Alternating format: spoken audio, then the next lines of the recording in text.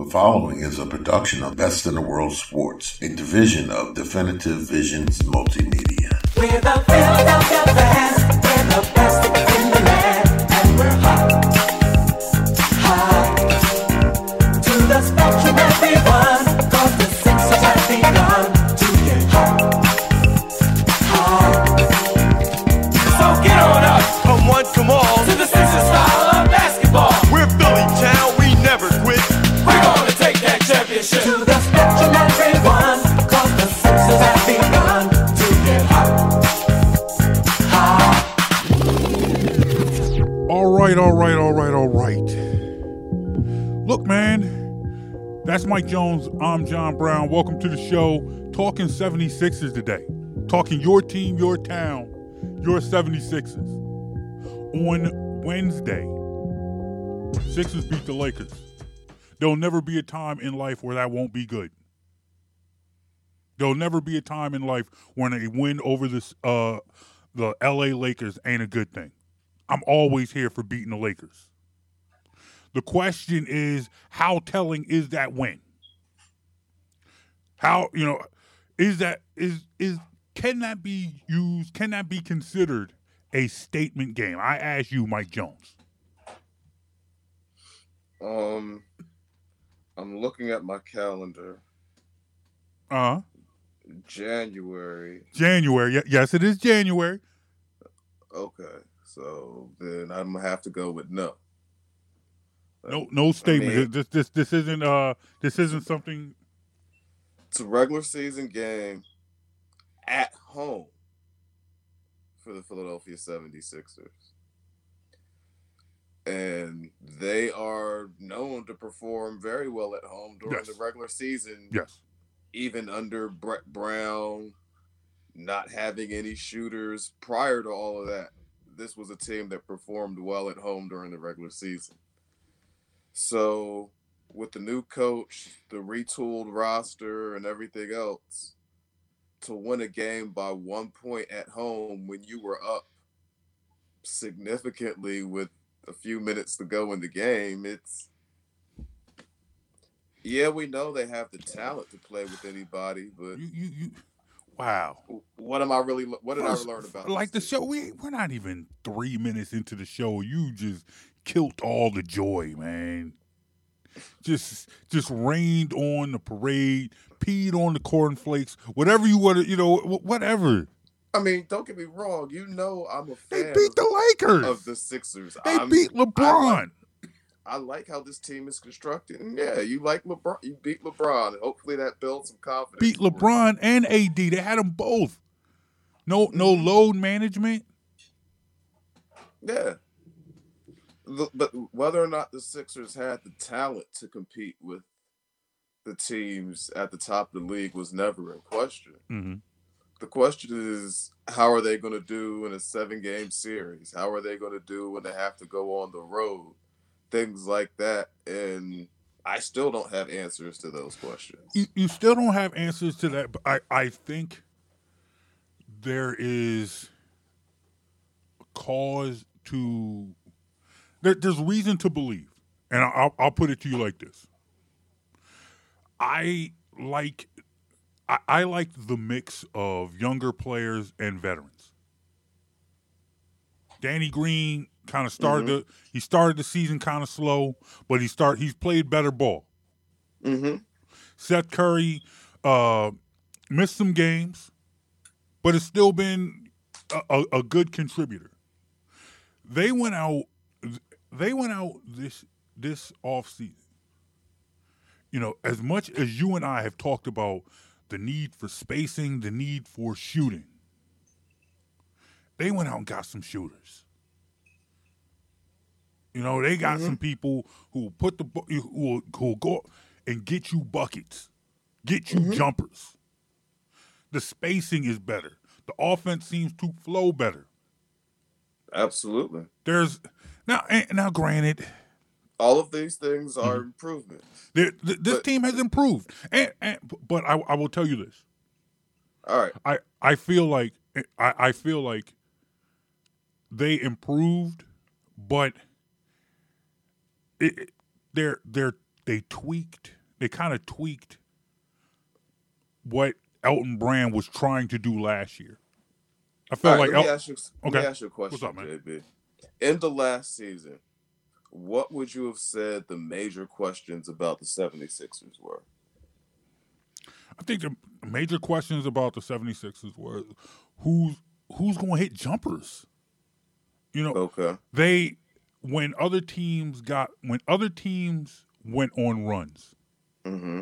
who is the guy who's going to hit that shot to stop that run?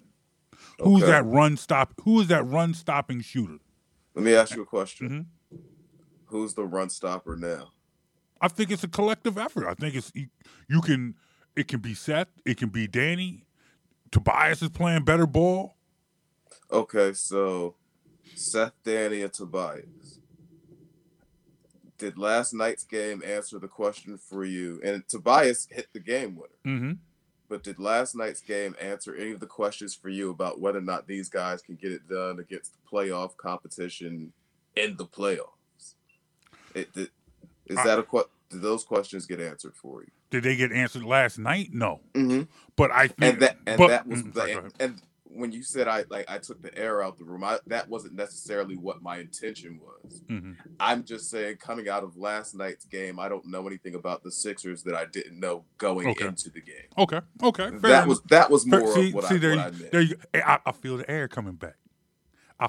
Because I will put it to you like this. Now I understand. We talk about this. We said you can only play the teams that are on your schedule. Mm-hmm. But team hasn't played Brooklyn yet. Hasn't played Milwaukee yet. Mm-hmm. Played Boston. Played Boston well. Without Tatum. Without Tatum, but still. But they played them well, but they played them without their best player. I will tell you, the way they played them. Do you feel like Tatum makes that much of it? Do you feel like they wouldn't be able to do what they did against Boston if Tatum was there? Again, I feel like they have the talent to compete with Boston, no question. Mm-hmm. Exactly. I don't think it was a question that they had the talent to compete with Boston in previous years either. It's simply a matter of how the talent comes together. And this year, like you said, it seems like there's a better blend of personalities versus a better blend of skill sets on the court that allows the team to have a better flow to their offense. No questions about that. Mm-hmm. But we knew that after game 1, game 2 this year, that the players complemented each other better. The questions we have now are, okay, so if you get into a tight game against a playoff team and somebody needs to be able to create a shot for themselves or others, do you have a guy that can do that still? I still don't know. Mm-hmm. I still don't know. Tobias was able to exploit a mismatch against Caruso, who's a little undersized in that matchup. And that's not going to be the case in every situation where you could just take advantage of a mismatch. A lot of times you're really going to need somebody who can make a play, go get a bucket for themselves or a teammate. And your one ball handler on this team, your one true playmaker, is a guy who's usually shying away from having the ball in his hands in those big moments because he doesn't like to shoot and doesn't shoot free throws particularly well either. Mm-hmm. So I still have that question. If we're in a tough game, a tight game down the stretch and down 1, down 2, and this team's your opponent's really locked in defensively, who's going to create that shot? I still don't know. So let me ask you this question.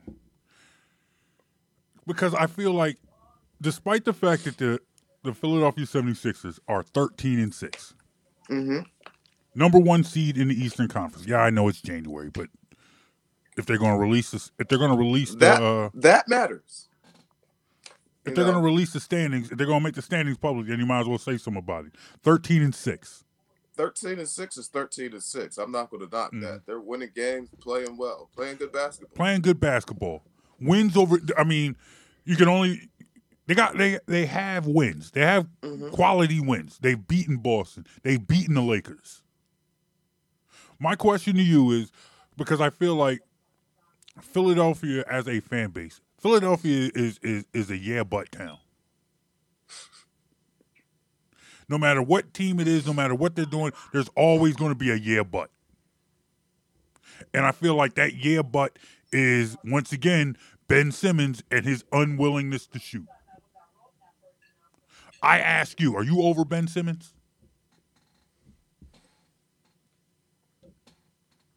Are you over Ben Simmons? What do you mean when you say over? Like, look, he is. You and I have gone back and forth. Like, am I About ready for him to go? Is it ready for him to go? Is it like, look, man, he is what he is? You know, are you over him? Or is it like before the trade to Brooklyn, Philadelphia was a potential suitor for a James Harden trade. I didn't want to trade Ben Simmons. You didn't want to trade Ben Simmons for James Harden? No. Why not? Harden is 31 years old. Ben Simmons is 25. Mm-hmm. Harden is definitely at a point of his career where he is what he is. And I heard reports just today where I believe it was Tim Legler saying that the reports coming out of the Brooklyn Nets are they're starting to have some problems because James Harden is the one who's not really sharing the ball with his teammates. James Harden has never been known to be a defensive stopper. And as we've both already said, the team this year seems to have a good flow to their offense. Mm-hmm. So I didn't want to disrupt that by bringing in a Harden for Ben Simmons, because the other part of that is if you get rid of Ben Simmons for James Harden, not only are you asking James Harden to be your primary scorer, but he's also going to have to be your primary ball handler. Mm-hmm. Because there's no one else on the roster who can really do that job at a high level, which means you've got the ball in Harden's hands all the time. Not a scenario I'd be looking forward to. So for me, I'd rather have what Ben Simmons brings to this team than what James Harden could have potentially brought to this team. But there are people absolutely losing their minds who felt like Philly was so stupid to not like there were people who were like, I don't know if I would trade Ben Simmons for James Harden, because quite frankly, I am not quite sure that James Harden makes them so much better as a whole. Like, yes, James Harden will come in. James Harden, especially if Harden was able to get the buckets that he could get, and Embiid could still play at the level he's been playing at this year. You're still talking about, Harden putting up 30, 35 points a game, Embiid putting up close to 30 points a game. But look what they sacrificed defensively. Mm-hmm. This would be a team that gives up 130 points a game. For everything, easily, for everything that you said. And so it's like, I look at where this team is, and quite frankly, and I'm going to be real. It's like we talked about this yesterday, and we said we would talk about this today, because you see that Brooklyn is going out there trying to get a big man, trying to get some size, because they have no rim protectors. I think, as currently made up, I like Philly's chances against Brooklyn. As currently constructed, yes. As currently constructed. I would expect Brooklyn to make some moves on their front line. Yeah. Before the year is over. But here's the thing. But the names that they have talked about are names that don't necessarily scare me. If you're a Sixers fan, do you really care if they bring in Andre Drummond? A man who right here, this, for those watching on Facebook, this part of Andre Drummond's brain is currently owned by Joel Embiid. He owns this part. It's his. It belongs to him. At this point, and let's keep going. If you watch what Joel Embiid has been doing this year. Are you afraid of Kevin Love? Are you afraid of JaVale McGee? Now, granted, yes, they need rim protectors, and those are guys that can do a job. But say they were able to find a way to bring in a Kevin Love. I don't know if the money works for that one, or someone of that ilk, plus a JaVale McGee to be a rim protector. Yeah, now I'm very nervous. Okay. And when you have a roster like this in today's NBA, those are the type of teams your veteran free agents, your role players who are available who fit a specific need tend to gravitate to. So again, I don't think what we see now from the Nets roster will be the final form it takes once you reach that March, April stretch leading up into the playoffs. So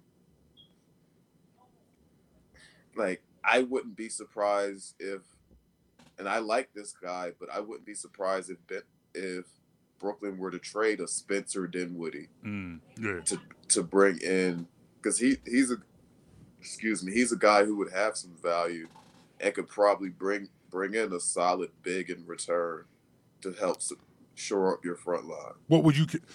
I guess when you say a solid big in return, are you talking about a solid big other than the names that we've heard? We've heard Andre Drummond, we've heard Kevin Love, we've heard JaVale McGee. Honestly, for what the Brooklyn Nets needs are, there are a lot of options. Okay. Because you don't really need anybody who's an offensive weapon at all. Run the floor, rebound, block shots, finish at the rim. You can do that. We can win games with you. That's all they actually need out of their big man. They've got buckets to spare on that team. They do. So on the flip side, then let's bring it back to the Sixers, because this is a game of chess, not checkers. You see Brooklyn making a move. What type of move do you think that the Sixers would need to make to counteract that?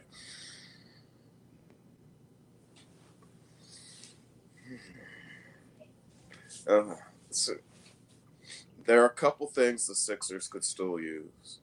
They could use a second ball handler, someone who's capable of creating a shot for himself and others. They could also use someone who's capable of playing the backup 4 spot at a decent level as well. Those are the two areas of need I could see the Sixers looking to add some help. Right now, backup 4 is Mike Scott, and after him, there's nobody else on the roster who plays the 4 position. So you've got Tobias, Mike Scott, Ben Simmons, I guess you could play there, and that's it. All right, got a quick viewer comment. Said we don't have anyone to guard KD or Harden at the end of the day on the perimeter. Our bench may be our only saving grace. Do you agree or disagree with that? I disagree. Well, if you're talking about specifically those guys, KD or Harden, there is no one that can quote unquote guard them. If you're talking about take them out the game, shut them down, these guys are too talented for that. No, of course, nobody can do that. So to that end, nobody in the league has a guy who could do that. But if you're talking about being able to make these guys work hard for everything, Ben Simmons on the perimeter is one of the best defensive play options in the league to guard someone like KD. So to that end, you actually, outside of LeBron and Giannis, who else would you rather have guard KD than Ben Simmons? So you put Ben on KD, and I honestly wanted to get your opinion. You throw multiple bodies at Harden. You throw multiple. Danny Green, Thibault, they're all decent level defenders. Speak on Thibault. multiple bodies to throw at Harden. Speak on Thibault this year. We haven't really talked about him this year because he struggled offensively. But I feel like finding his way. He's got to make the jump shot more consistent so that he can earn his minutes. But he's capable of being a solid contributor for this team, especially off the bench in that second unit. Like I love what he's doing on the defensive end. It's Absolutely. like he's letting his defense. It would be easy to see how he has struggled offensively and think that he's just going to, there'll be less and less minutes and he's going to find his way out of the rotation. But he's playing defense at a level that keeps him in the rotation. You talk about who's going to defend who's going to defend a KD or a James Harden. It's like, look, you know that James Harden is going to get you some buckets. Mm-hmm. But you know how James Harden will get you buckets. James Harden will get you 35 points on 72 shots. Mm-hmm. If I can make him become a volume shooter who has to dominate the ball and play in isolation to score his points, where the rest of his teammates are taking it out of rhythm and end up just kind of stand around waiting for him to give them the ball at the end of the shot clock if he gets triple teamed, I'll live with that offense, and I'll live with whatever numbers Harden gets in that offense. Now, what you don't want to see the Brooklyn Nets do is develop some sort of flow to their offense where they're playing motion and trusting each other.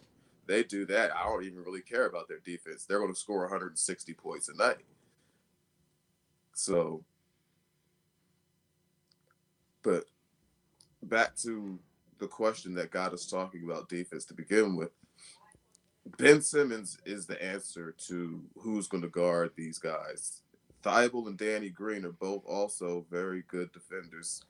Danny Green, a little bit more of a veteran, so he's not as fleet of foot as he used to be, but he definitely is a very smart, heady defender who knows where to be, how to read the court. And Thibault, has great natural defensive instincts and the young legs to go with it. So defense is not necessarily my concern for the Sixers on the perimeter this year. Seth Curry, like last year, you used to always hear me really get worried when teams had smaller, quick guards that I felt like we didn't have anybody who could match up with. Your Terry Roziers, your Kemba Walkers, those guards of that ilk. While Seth Curry may not be a lockdown defender, he's at least not a liability. Yeah. I don't feel bad with him out there playing defense. Seth Curry is not JJ Redick. Right. Whereas JJ Redick could come in when the Sixers had JJ Redick, you knew you had a guy who could hit a jumper in clutch moments, but you also knew that at some point in time you would need him to play defense, and then all bets are off. Seth Curry is not that guy. Now that Seth Curry don't have COVID no more, you can count on him, and he could be I like him defensively. Like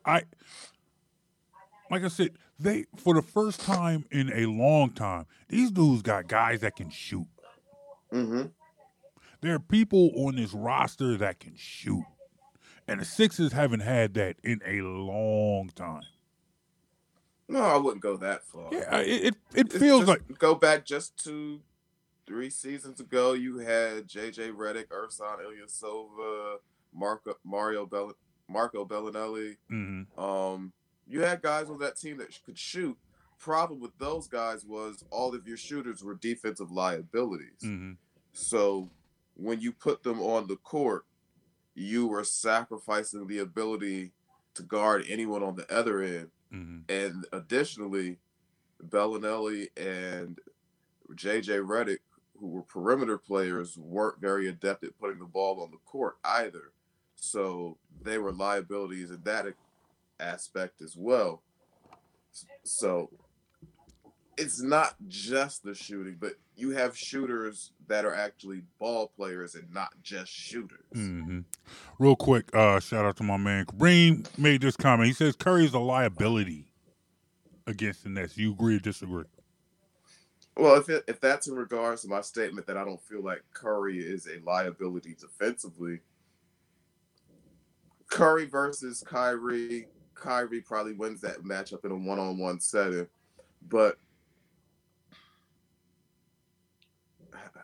I don't want to go too X and O here to try to explain this. No. But now go X and O could, with ring. You could go X and O. It's all right. Go ahead. But there are ways where when I have a guy who I may not be able to guard one-on-one, but team, if I'm able to bait him into over dribbling or over shooting, even though the fact that I can't guard him can actually be detrimental to him and his team. Mm-hmm. If I can bait him into making bad decisions because he thinks he has a favorable matchup, and Kyrie is the type of guy who could be susceptible to those type of things. Yeah, JB, you've heard me talk about that little guy on the shoulder on one. Mm-hmm. Go in. You nice. Go ahead. That's yeah. the team. Mm-hmm. That's the team. You know, that guy. Yeah. So,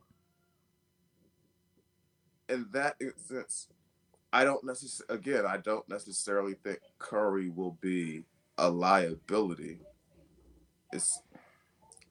I'm not calling him a strength at any point, but I'd call him a scratch level defender, you know, where it's not a minus, I would not necessarily a plus either, but I can live with it, especially if I have multiple other good defenders out there with him.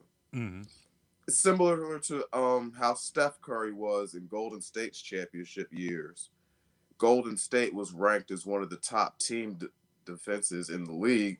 Steph Curry, not a great one-on-one defender by any stretch, but by knowing where to be, knowing how to read passing lanes and angles, you can become an adequate, if not good, team defender. And I think a lot of people confuse team defensive concepts with the idea of being one-on-one lockdown type defender. And a lot of guys aren't that in the NBA these days. That's a very difficult thing to be, is that one-on-one lockdown defender. Mm-hmm. But what you can be is a guy who gives effort and is a very good team defender. It's just based on hope. Like, you hope that Steph Curry will be that guy. Seth Curry will be that guy. Is that more hope, or is that more what you've seen? Like what do you base that on? What do you mean? Like, is that hope? Or I don't think I said that Seth Curry's a lockdown defender. Mm-hmm. I don't think I said Seth Curry will win that matchup or take Kyrie out of his game or anything like that. What I am saying is that Seth Curry is a guy who is willing to give effort on defense, and he's a guy who's a smart enough player to be in the right spots on defense. Yeah, that's not hope. That is a understanding of play. When you watch tape, you get players' tendencies, and what most people don't understand, most people miss about basketball, like, and players in close games and tight situations, players generally revert to instinct. So, like, again, it's not a matter of Seth Curry stopping somebody. Mm-hmm. It's a matter of Seth Curry playing good team defense. If that makes any sense. Yeah. Like, Seth Curry is a good team defender. In the end, you know how we have watched Kyrie enough times. We know the type of player Kyrie is and what you can force Kyrie to do. Mm-hmm. Kyrie is somebody who, if you put forth a level of defensive effort to him, he's going to dribble more. And then he's going to dribble more to figure it out. What he's not going to do if you're playing hard-nosed defense on him, if you're big, and not necessarily lockdown, because we know Kyrie's too good of a player to lock down. I know that Seth Curry, nobody's saying that Seth Curry is going to lock down Kyrie Irving. But what you're saying is you can you can play defense, a level of team defense that will take them out of their offensive rhythm. Exactly. A level of defense that'll take nobody's going to nominate Seth Curry to be Defensive Player of the Year anytime soon. Nobody's saying that. But what I am saying is, and I think what you were saying, and correct me if I'm wrong. Let me know if I'm wrong, and I know you'll do that. But I think Seth Curry can do an adequate job, and that's all you can ask for. Mm-hmm. Yeah, I'm stay on him. Guys like KD, Harden, Durant. I'm not looking for my perimeter guys to be locked down per se, guys, as much as I'm looking for them to disrupt the flow of the team's offense to a point where I can have them playing 1-on-1 rather than 5-on-5. That is what you do to a team like that. You have to pick your poison at some point when you have that many weapons on the team. I'm not saying that Seth Curry is going to lock down Kyrie Irving, but I think if Seth Curry can make Kyrie Irving work to cook Seth Curry, that's going to take Brooklyn out of their game. Because then you have Kyrie working hard. Mm-hmm. There's still 24 seconds in the clock. You have Kyrie with the ball working to try and figure out Seth Curry. That's 24 seconds that James Harden doesn't have the ball. That's 24 seconds that KD doesn't have the ball. Is Kyrie that person that will say, hey, I'm frustrated, let me give the ball up and let me work my way back around the court to try and figure this out? I'm not saying, like Kyrie's going to get his buckets, but it's how he gets his buckets that's the problem. Exactly. That's the issue. I look at the Sixers team the way they're currently constructed. Now, Brooklyn can still make a move. Philly can still make a move. That's still up.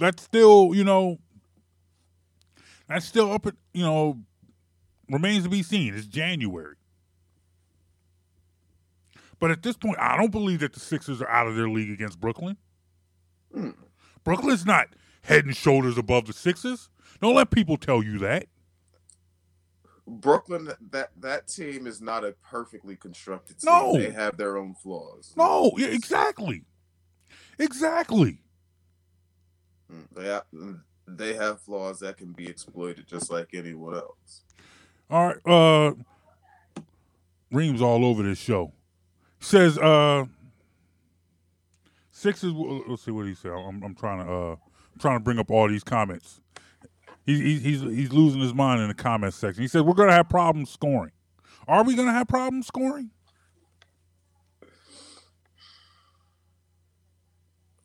Are we going to have problems scoring? I just watched Embiid hang 28 on the Lakers. Tobias had 24. Ben had a triple-double. Well, I think that goes back to what we were saying, the questions about the Sixers still are. On the come playoff time against good teams and come road games and such. That is the question that still has to be answered. Yeah, like we've said, their offense has had a better flow to it to this point. But especially without adding a second ball handler or someone who's adept at creating shots for himself and others, it is possible that the Sixers go through stretches where they struggle to score. Now, that I agree with Reem completely. This team definitely has issues in that department where they could struggle and go through lulls offensively. Mm-hmm. If anything is going to be the concern for the Sixers, that would be it. Would you say that the Sixers need to add scoring? Playmaker. You look at the Sixers' upcoming schedule, and I think this next week and a half, this next 2 weeks will be very telling. A lot of road games, a lot tougher teams. You're looking at Minnesota. You're looking at Indiana. You're looking at Charlotte. You got home against Portland and Saturday the 6th. Next Saturday, you got Brooklyn coming to town. First time against Brooklyn this year. Mm-hmm. You got minutes. I mean, look at this schedule. This is telling because you got you got 2 tough road trips ahead of you. You're going to Minnesota, to Indiana, to Charlotte. You come home against Dame Lillard in Portland, home against Brooklyn. And then you got a West Coast trip where you go to Sacramento, to Portland, to Phoenix, to Utah. Then you come home against Houston. So it's reckoning time for this team. We could be back in 2 weeks, and we'll be doing one of those "What's Wrong with the Sixers" show. My question to you is, what do the Sixers lean on as they go forward? You got Friday against Minnesota, you got Indiana, you got Charlotte. Then you got Portland and Brooklyn. That's 5 games. Where do you see the Sixers next 5 games? Indiana, that should be a win. Charlotte should be a win. Portland at home. That'll be a tough one.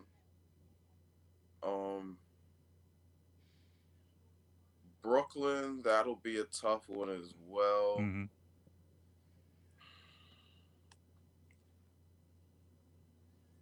I think you probably get out of that stretch with winning 3 out of 5. I'd give them 3 out of 5 wins. 3 out of 5 wins. So they you could see 3 and 2. Mm-hmm. 3 and 2. All right. I mean, for a stretch where you got 3 road games, 2 home games, 2 tough home games, 2 tough home games. Even though you played better at home. I can live with that. Reem said, and I'll let this be the last comment of the night. We're trash without Embiid. And unfortunately, I don't have an argument for that. I can't sit there and say, "Hey, man, you wrong," because they have struggled without him. But we'll figure that out. Without Embiid, there's nobody else on offense that's capable of drawing a double team, so it gets a whole lot easier to defend that team. Yeah. And he's the anchor of your defense as well, or your best rim protector. So, given the 2, that team's they're night and day without Embiid. Well, I'll put it to you like that. You saying everything that you just said, does that make his case for MVP stronger? Absolutely. This season, he's top 3. Top 2 MVP race at this point. January 28th, 2021. I'm asking you, is Joel Embiid the NBA MVP? He would have my vote right now. Okay. All right. Well, there we go. Hey, let us know what you think of this. Hit us up on Facebook, Instagram, Twitter at BITW Sports, or hit us up at Jonesy and Brown. Facebook, Instagram, Twitter at Jonesy and Brown. 3 words, Jonesy and Brown. My name is John Brown. That's Mike Jones. Back in the day, like a long time ago, like sometime in the 90s, people ain't want Mike Jones. It's a rough life. But now, 2021, things have changed. Now I'm hot. So what happens? Stay tuned next week. Nah, man, we ain't waiting till next week. I'm going to let the cat out of the bag. They all want him. All of them. Every last one of them. They want Mike Jones. Y'all take care. We'll talk to you guys next week. Peace, y'all. Peace. You feeling this podcast? To hear this and more, go to SoundCloud.com/BITW Sports or on iTunes or Apple Podcasts and search Best in the World Sports.